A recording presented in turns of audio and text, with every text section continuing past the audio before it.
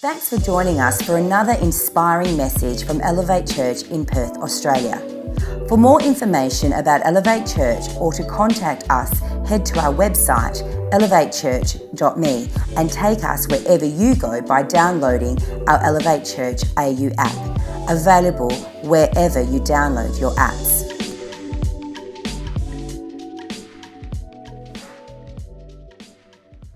Well, good morning, Elevate Church.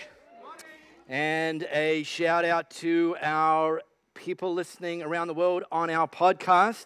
Last month, Spain moved up to number 5 in terms of countries. So hola to all of our Spanish muchachos listening on the podcast. And get this, Canada entered the top 10 in terms of our global audience. Yes, I said Canada. And you think that I don't know that it's wrong, but it's actually me looking at you if you don't say Canada, because I'll prove it. Let's play a little game I like to call Finish This Sentence. Australians are from Australia, so Canadians are from... No, see, you listen, Justin Trudeau, I hope you're listening. You can't have it both ways. You either call yourselves Canadians from Canada or Canadians from Canada. Anyway, it's really all I had to say this morning, so we're done. Hey, before we get into today's fourth and final installment of our series, The Good Work, I just want to let you know that next week we're launching a brand new series, and I'm incredibly excited about this series. The series is all about managing your emotions. If you don't manage your emotions and instead you let your emotions manage you, it will be one of the fastest ways for you to derail your destiny.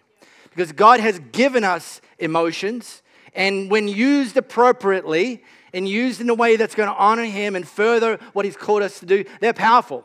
And yet, when they manage us, they're also powerful, but they tend to kick us in the wrong direction. This series is called You're Not the Boss of Me, and we'll launch that next week. Now, I know that none of you have any issues managing your emotions, but if you know somebody, then this series is for them. So you can bring a friend and you say, just asking for a friend, and we're going to teach a series for your friend, launching next week. But our 4th episode of The Good Work, we want to cover that off today.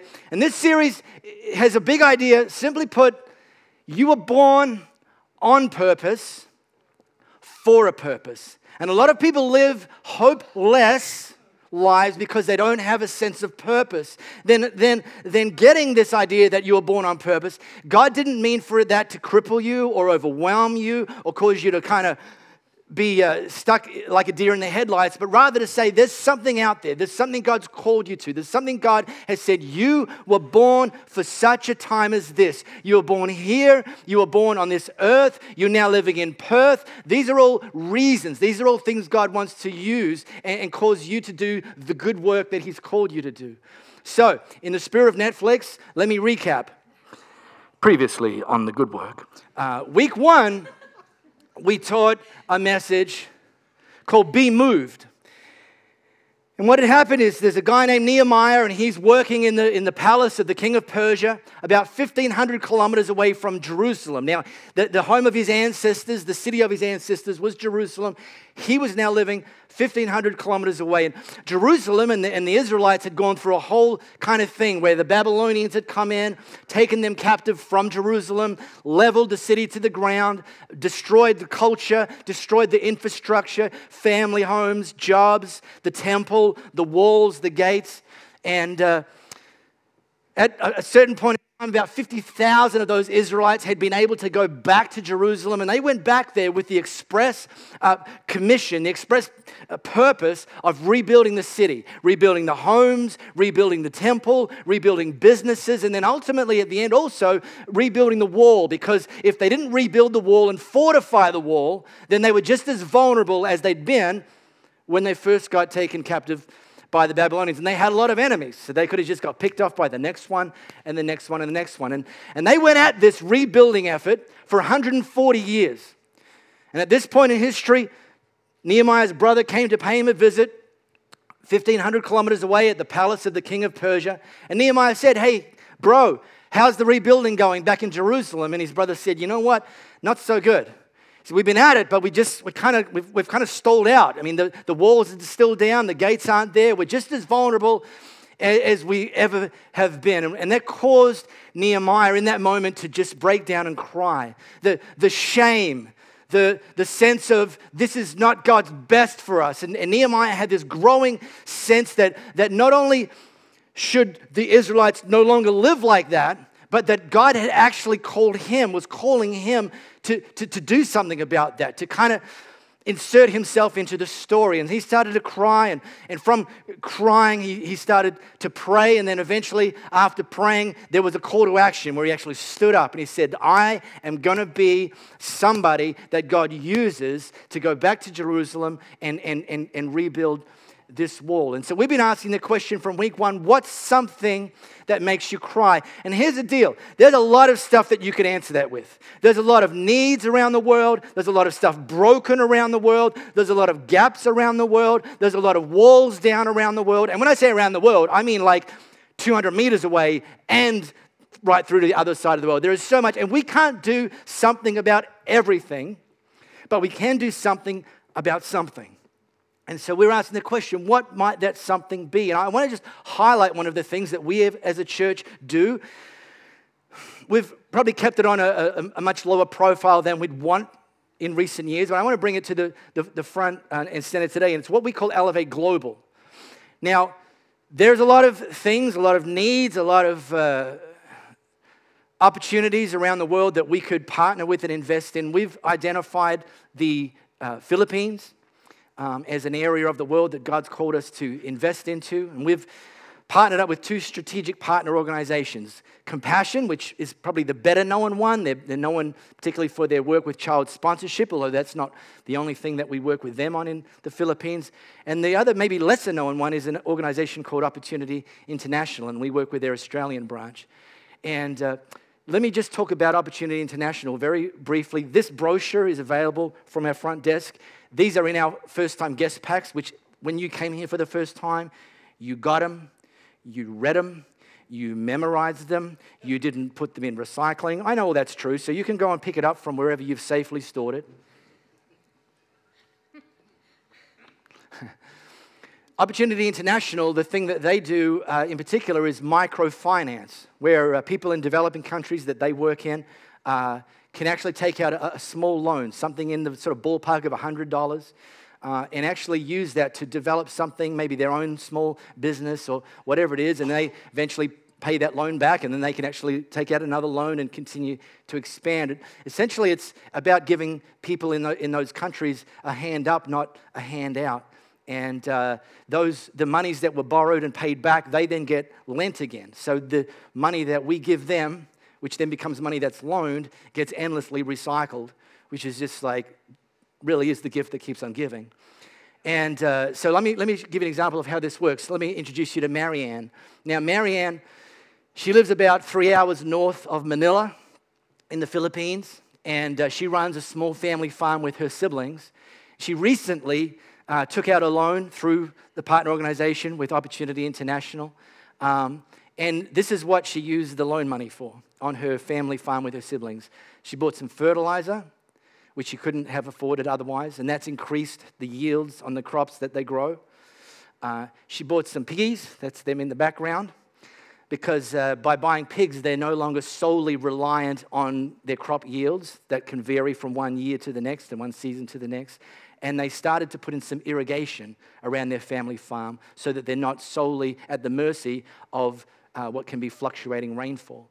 And she's paid that loan back, and now she's thinking about taking out another loan that they can further develop their family business and provide better housing and education for their family. So that's an example. It's something that made us cry, and we sought out these two partner organizations, and we asked them, what can we do to further your work in these areas? And we've been doing that. So we do that, Louis and I give to Elevate Global in addition to our first 10%. We give our first 10% here at Elevate Church, and then we give an additional amount to Elevate Global. And that might be something that you think, yeah, that makes me cry, and I can do something about that. And so grab that brochure, pray about that.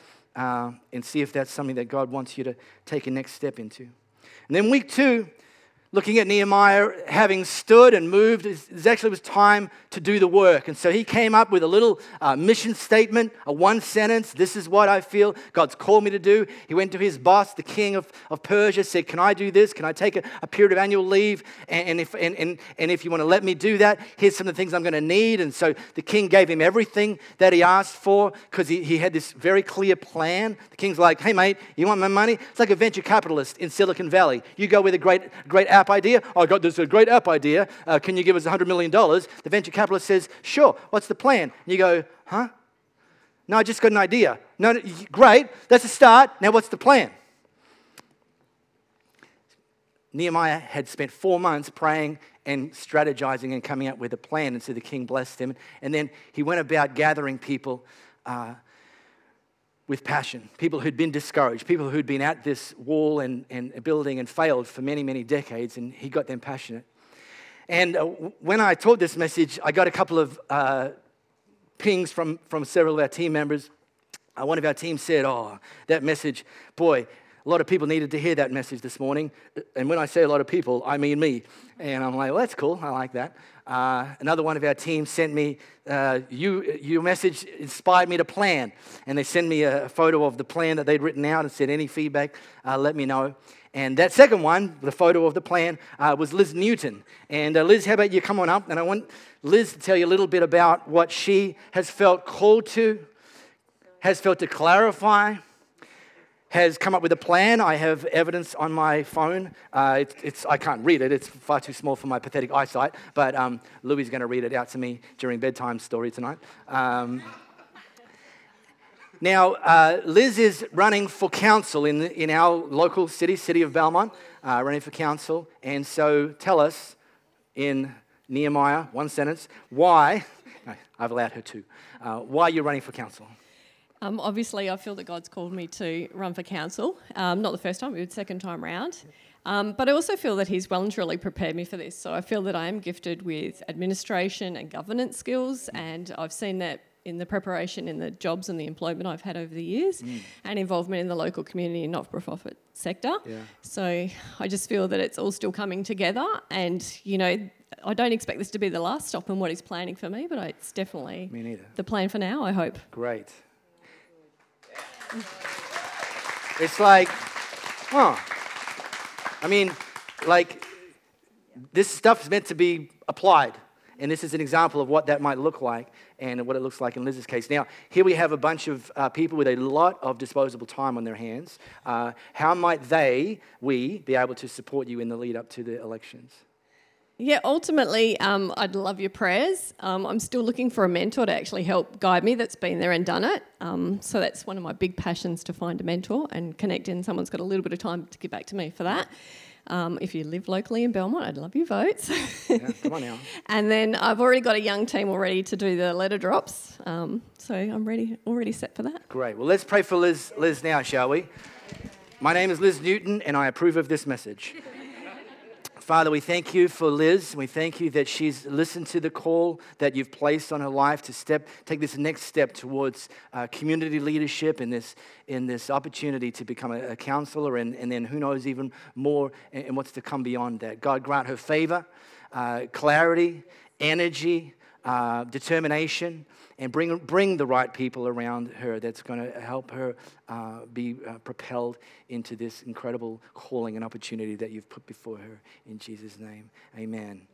All right, Councillor Liz Newton.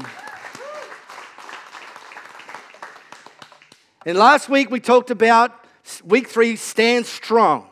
Critics. When the good work goes down, opposition shows up. And if there's one thing that I can tell you, in the words of the great prophet T. Swizz, the haters are going to hate, and the players are going to play. And if I think there's one thing we can learn from Nehemiah, the moral of the story is be a player, not a hater. And so while the haters were hating, Nehemiah was on the wall, and he hadn't finished. They'd only half finished the walls, and the haters were hating. And this is what he did. He didn't actually respond to the critics. He said, God, you take care of the critics. We got work to do. we're going to continue with the good work. But the critics didn't let up. They continued the work. The critics didn't let up. And they kept yelling insults and putting doubt in their mind. And actually, the band of merry men and women and children that Nehemiah had rallied to be building this wall, that half finished it, and yet they started to listen to the critics instead of the voice of God, and they started to get discouraged. And Nehemiah did something that leaders and even in our own spirit and our own life and our own family and our own friends and sometimes to ourselves, we have to reframe when we start to get discouraged. When we start to get a skewed perspective of reality, we have to reframe. And so Nehemiah turned to his fellow laborers and said, and I quote, "Woe, we're halfway there. Woe, oh, living on a prayer." And in that moment, they heard the voice of God Bon Jovi speaking to them, and they go back doing the work. All right, if you've got our app, you can tap the Bible tile. It's going to take you straight through to chapter 6. We've inserted Living on a Prayer and some background music there, so that's for your listening pleasure. In the version that we've put in our app, it's the Message version. This slice, chapter 6, has got a big bold heading. The big bold heading is the big takeaway, and it's a takeaway that God actually spoke to me about 15, 20 years ago as a life lesson, kind of engraved it on my brain. Don't memorize these words and don't forget these words. And you'll see it right across the thing. And if I could encourage you to do one thing for your homework from this message today, is memorize the heading of Nehemiah chapter 6. I'm doing a great work. I can't come down. I'm doing a great work. I can't come down. Here's how that played out. When word came to Sanballat and Tobiah and Geshem the Arab and the rest of our enemies that I'd rebuilt the wall and not a gap was left in it, though up to that time I'd not set the doors on the gates, Sanballat and Geshem sent me this message: "Come, let us meet together in one of the villages on the plain of Ono." Now remember, these were people who'd been critics, and now they've shifted their strategy. They were getting the people discouraged. And then Nehemiah riffed a bit of Bon Jovi, turned things around, got them back in the game, and then okay, the discouragement thing's not working for us. Let's shift gears, let's shift tactics. And they shifted from discouragement to distraction. And here's the big idea: if the enemy can't discourage you, he'll try to distract you. And in that moment, the enemy tried to distract Nehemiah. And this is how he played the game with his enemies in terms of them trying to distract him. But they were scheming to harm me. So I sent a message to them with this reply: I'm carrying out a great project and cannot go down. Why should the work stop while I leave it and go down to listen to you and your critics? 4 times, critics can be persistent. 4 times, so on top of the first, they sent me the same message. And each time, I gave them the same answer. Here's a pro tip. Nehemiah was so clear about his calling. His calling was to finish the wall. Not to start the wall, not to half build the wall. And in fact, by this stage, they'd finished the wall, but they hadn't put the gates on it. So he hadn't finished the job that God had called him to. And what he did through this whole process, and he was still doing it now, he'd actually pre-decided some of his no's. When this invitation to meet them in the valley of Ono came, he'd already had his answer prepared before the invitation even came.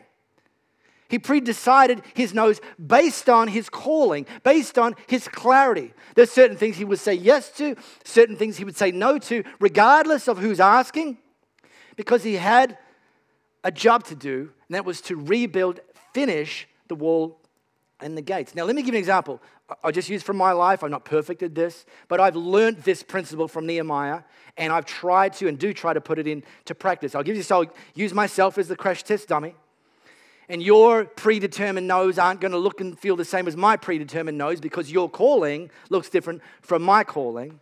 But if you've never considered what it might look like to have some predetermined no's, and what you find yourself doing is umming and ahhing with every single opportunity and threat and comment and criticism and should I or shouldn't I? If you can actually simplify some of that by predetermining some of your no's, I'm telling you, it's a game changer. So here's an example. I do, believe it or not, I do some preparation for these messages on a Sunday. And it's not as funny as it sounds. I know some people that are like, Sunday morning, what do I feel like speaking about for half an hour today? I'm like, please, come on now. And I prioritize that on a Tuesday and a Thursday. So what that means for me is, depending on where I'm up to in my message prep, if you want to meet with me, you're going to be able to meet with me on a Monday and a Wednesday. That's kind of up for grabs. I do administration stuff on Mondays and Wednesdays, and I'm very happy to leave that behind.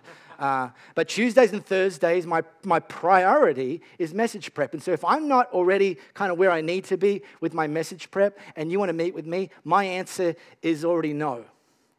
My answer is already no. It's like it can be next week, but it can't be those days. If you invite me to something on a Saturday evening, my answer's already no.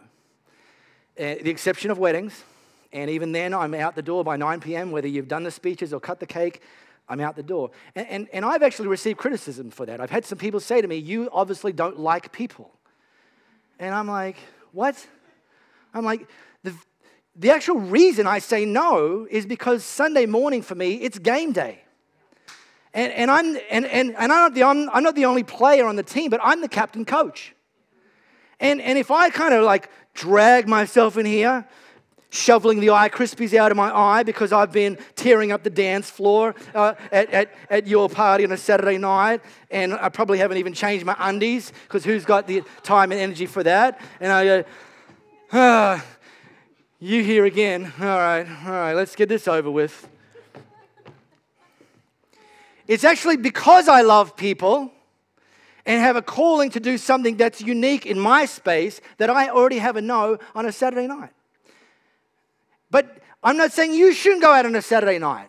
But there's things, insert your calling as a filter to already having some no's. I'm committed, this is you. I'm going to put some words in your mouth now. I'm committed to giving the first 10% of what God blesses me with into Elevate Church. So no, I'm not going to waste money on that. You can see it, and you can like it. You can even be tempted by it. But yes is not an option. I am committed to serving in my Elevate team. So no, I'm not coming to Sunday brunch. How many times do I have to tell you? Make it lunch and I'm good. This is you, not me. And the list would go on, but have some predetermined notes. So here's the thing. They came at him once and 4 more times. Nehemiah didn't spend any time or energy going,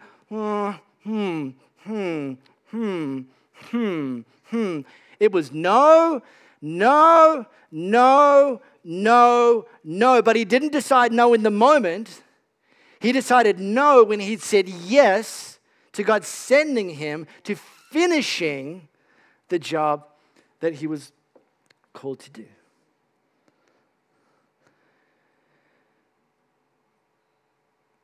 Now, it's not going to be necessarily enemies. It could be friends. It could be family members. It could be opportunities that come your way. Here's the filter. It's not so much who's asking, but here's the filter as to whether it's yes or no. Will saying yes to that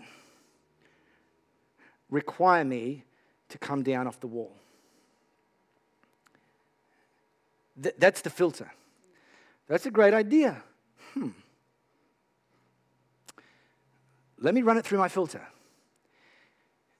Will saying yes to that require me to come down from the wall, from what God's called me to do, from the priority? And if it's going to require me to come down from the wall, then it's easy.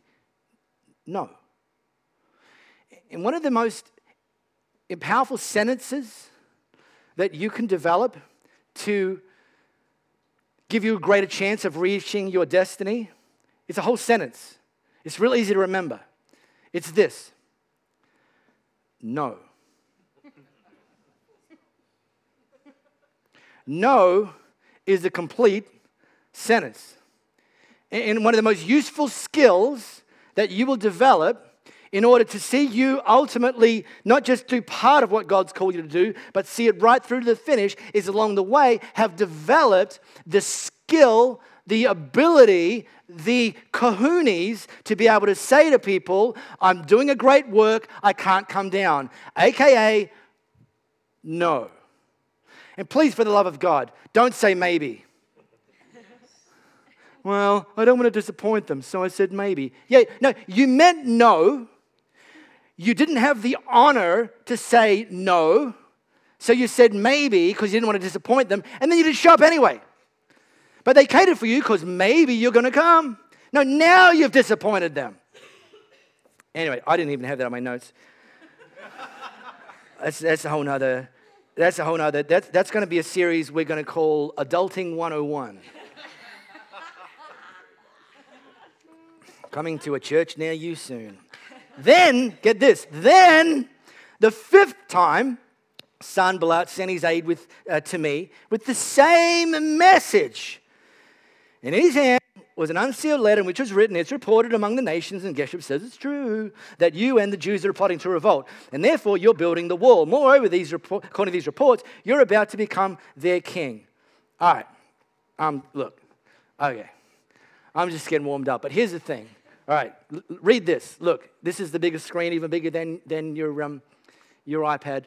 It is reported among the nations. This is the Message version. In the New Living Translation, that sentence, it is reported among the nations, is translated this. We heard a rumor. We heard a rumor.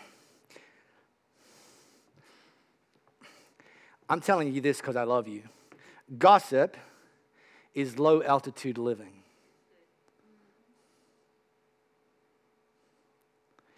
We heard a rumor. Oh, and this is a little technique that some people who actually know that what they're saying is rubbish, they'll tell you that someone else believes it too. And Geshem says it's true. Just because someone believes it doesn't make it more true. We heard a rumor. So because I love this bit so much, I'm going to give you a two for one. 2 for 1 takeaway from this, from Nehemiah's playbook. When people come to you, critics, enemies, distractors, with the rumor. Number 1, don't let the whispers of critics distract you from the call of God. You and I will never do big things by listening to small people.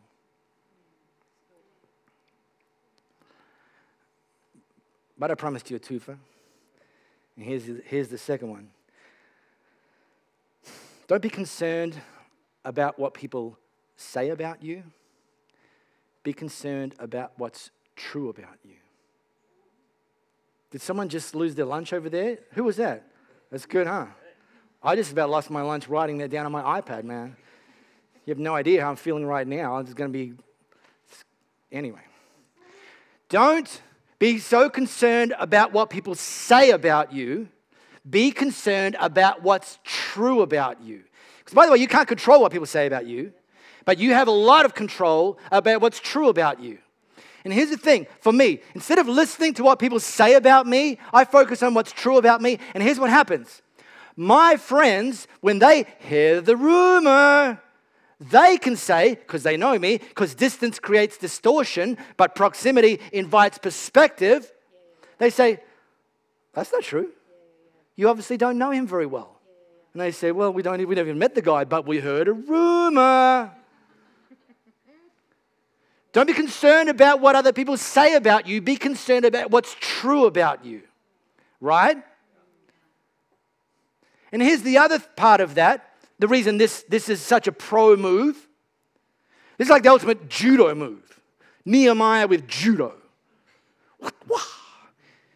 Here's the other powerful part about this approach. Time and truth walk hand in hand. time and truth walk hand in hand. At the point that the morons are spreading the rumors, time and truth haven't yet connected, but they will. They'll get together because time and truth walk hand in hand. The rumors, the critics, the naysayers, the distractors, the discouragers, they will eventually be found to be wrong. So just let it go. Be concerned about what's true about you, not what people, with whatever their motives are, say about you. So I sent him this reply. Nothing like what you are saying is happening. You're just making it up out of your head. Oh, and the outrage brigade said you're offending me. No, I'm just disagreeing with you. That's not the same thing. They were all trying to frighten us, thinking their hands will be too weak for the work and I will not be completed. But I prayed now, strengthen my hands. Nehemiah didn't get more discouraged, he got more determined every time somebody came against him because he knew they weren't coming against him, they were coming against God and the calling God had placed on his life. Louie, my wife, we occasionally talk, and recently, that's not a joke. People that know us like, yeah, okay, we've heard that rumor. We recently had a conversation, and Louie kind of caught me out with her job and things that has been happening. I was like, you know what? Here's a great example of someone that's felt a calling and that's been on that journey, and it's been taking time, and yet now it looks like the wall and the gates are going to be actually put together. And so I've asked Louie to come and share that. She has a baby shower to get to, so she's incentivized to not talk over time. Well, we'll see. So about a year ago, well, actually longer than a year ago, I had moved to a particular school. I was at one school, and then I did relief at another school. And as I was on duty, which was kind of when you look after the kids during their break sessions, they don't kill each other, but they won't. I was just kind of walking around and I felt this pop into my head, you're going to work at this school. And I was like, seriously? It's 35 minutes away. I ain't working at this school and I'm at a school that's 10 minutes away. Are you kidding me? So I kind of left it, ignored it anyway, but it still kind of kept coming. And finally, while I had done a few weeks of relief, I was offered just a short-term contract, because one of the other ladies was leaving. So I took over to teach year 9s. Anyway, I was kind of doing what I was doing as normal, and kind of about last year, mid-year, there was this opportunity to apply for a position that I knew I was qualified for. They probably didn't know that I was qualified for it, but it was to be head of year 7. So it was to be like 2IC of Student Services, which is our kind of health and wellbeing section of our school. Anyway, I thought, stuff it. They don't really know me very well. I'm just kind of getting to know them, like my admin and stuff. But I thought, I'll just do it. I applied for the job but didn't get it. And I was a bit like, yeah, but I feel like I'm meant to do something in that arena. Like, I just know I am. Anyway, a week after, I got offered the position as head of year 7. So that's about 320 year 7s. And I took that job. Anyway, so that was really exciting. They were doing a restructure and there was an opportunity to reapply for that job. So remember, that job's already mine, okay? But you reapply for that job. Anyway, reapplied for it at the end of last year because I really felt God say, you are going to work in this area. This is really important that you kind of keep your eyes and ears peeled and do this. Yeah, okay, cool, no worries. I applied for the job. I didn't get it. And I was like, seriously? Are you what? I actually didn't get it? But I'm really qualified for that, God. What are you talking about? I'm really good at that. I'm really like, what? And then, honestly, I kid you not, it was so clear to me. And he said, did I not promise you? And I said, yeah, you did, but where is it then? It didn't happen. And now I'm back in the classroom, which, by the way, I love, but I just really felt you had told me that that's what was going to happen. Anyway, long story short, I thought, well, you know what? And the person that ended up getting the job, I thought, you know what? I can make this a good thing or I can make this a bad thing. They were really green, hadn't really done it before. And I thought, I'm not going to be one of these moaners and groaners. I'm actually going to be one that's going to celebrate. So I'm going to help them however I can. So whatever I can do, I'm going to help, support them, give them the opportunities, whatever. And anyway, we started to get to know each other. And they said to me one day, it was really interesting. They said, wouldn't you... Because I didn't understand you. And I said, what do you mean? And he goes, wouldn't you hate me? Like, wouldn't you just want to not see me succeed? Because I kind of have your job. Like, isn't that? And I said, no. I said, my job and agenda's for these kids. Like, I really don't care where I'm placed yet. But I just know my influence is for these kids. I want to see them improve and achieve and do what they can do. And if I can do that, I want to do that. Anyway, for the whole year, this is last year, around this time last year, God had told me, you're going to work in that area. You're going to work at developing the mental health and well-being of students. You're going to do that. It didn't look like it was happening. But what I had to do was stay on the wall because I'm doing a good work. I'm not going to come down. And I just made sure that I was available whenever I had the opportunity. I would go into the area, support the kids, talk to the teachers, build strategies about how we can kind of have open dialogue. Where behaviour was not great, we were able to kind of strategize what we could do. And I just made sure that I was available and listening to God every step of the way. People were telling me, why are you stupid? Oh, why are you doing this? You're stupid. What DOT is duties other than teachings, and teachers have those that they're not teaching and they're actually meant to be doing work that might be marking or might be meeting with other parents or whatever, but every DOT, so technically it's your free hour of the day to do whatever you want as such, but I made my DOT times available to go into student services because I was like, I really want to just make sure I can contribute however I can, and I was just doing that day in, day out. Whenever I had a chance, I'd go and do that. And yes, it was probably to the detriment of me because I had to do marking and stuff at home, but I thought, I don't care. I'll just keep doing it because I felt called to do it. As time went on, the opportunities became larger. So I had a day in there, and then 2 days in there, then 3 days in there. And it's just kind of when I was kind of dealing with really, really difficult students, my job was I'm just going to pray because God knows them more than me. He knows what they need. So I'm going to make sure that I'm going to listen to what he's telling me to be able to talk with these kids and then kind of help translate that to teachers. And what was happening is they were seeing success and breakthrough happening with these kids. Now, I'm not saying that I was a hero. It was just I was called for such a time as that to be available to help these kids whenever they had these struggles or these difficulties or whatever, and help kind of be that mediator, translator. So one particular case that I've still got is a really, really big one. It's a really serious one. There's a lot of agencies involved and everything like that. But we're just managing to kind of get this child to come to school and just little dribs and drabs. Anyway, as a result of that, there was just a lot of kind of great feedback that I had received from various agencies and teachers and stuff. And it was kind of like the last thing that was before last week, literally to the year, I was called in by my principals and they said, look, we can really see how much you contribute to the culture and the life of the school, and we're seeing such great work happening with these students, and staff are really benefiting from these students changing the way that they are, that we would really like you to be back into that area full time. So I'm still teaching differently, but I'm literally full time in this emotional health and wellbeing section of our school. I say that to say, it was hard, it was difficult, it wasn't easy. There'd be times that I would say and question God's promise and truth and think, are you sure? And it took a whole year, and it's not even really there yet. It's just till the end of the year. But my belief and trust is that still the promise is true today as it was when he told me a year ago, as before that my job was going to be to influence teenagers in this generation. So however that looks, whatever that seems to be, he just keeps guiding and showing me opportunities to do that. And can I encourage us as a church that at the end of the day, we're called for something. We absolutely are. Some of us are already stepped into it. Some of us are embarking on it. Some of us are not even understanding or knowing what it is.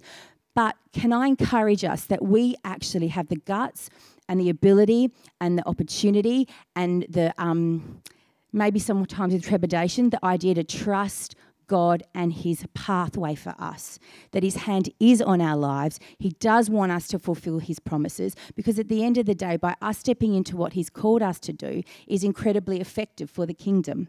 So we will have opportunities that are literally in front of us for the very reason of impacting lives for him. So that's why I love this series, because it's really confirmed further that we're not just on this planet for no reason. We're here for a purpose, on purpose. I may have said that the wrong way. Do you know? Cool.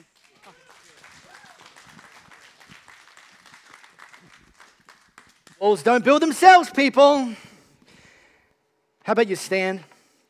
And our music team are going to come. And we did this similarly last week.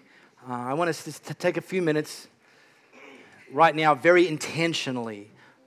Open up your heart, open up your mind. And I'm going to trust that in these few minutes together, as we praise and we listen, that for those of us that have already started on the good work, that God would continue to encourage you, to put new levels of faith and vision in your heart. For those of you that may be just getting going, that you understand that don't despise the day of small beginnings, that walls are built one brick, one stone at a time, and the first stone is just as important as the final stone. And for those of you that are still looking, still searching, still asking, we'll take this time to ask, God, I'm not sure what my calling is. I'm not sure what the great work is. And just allow him just to nudge, just to nudge, just to nudge. Just to nudge. Maybe you've been discouraged. Maybe you're getting distracted. Let this be a time to have God put new courage in you. Let this be a time for God to get you back on focus. I'm doing a great work. I can't come down.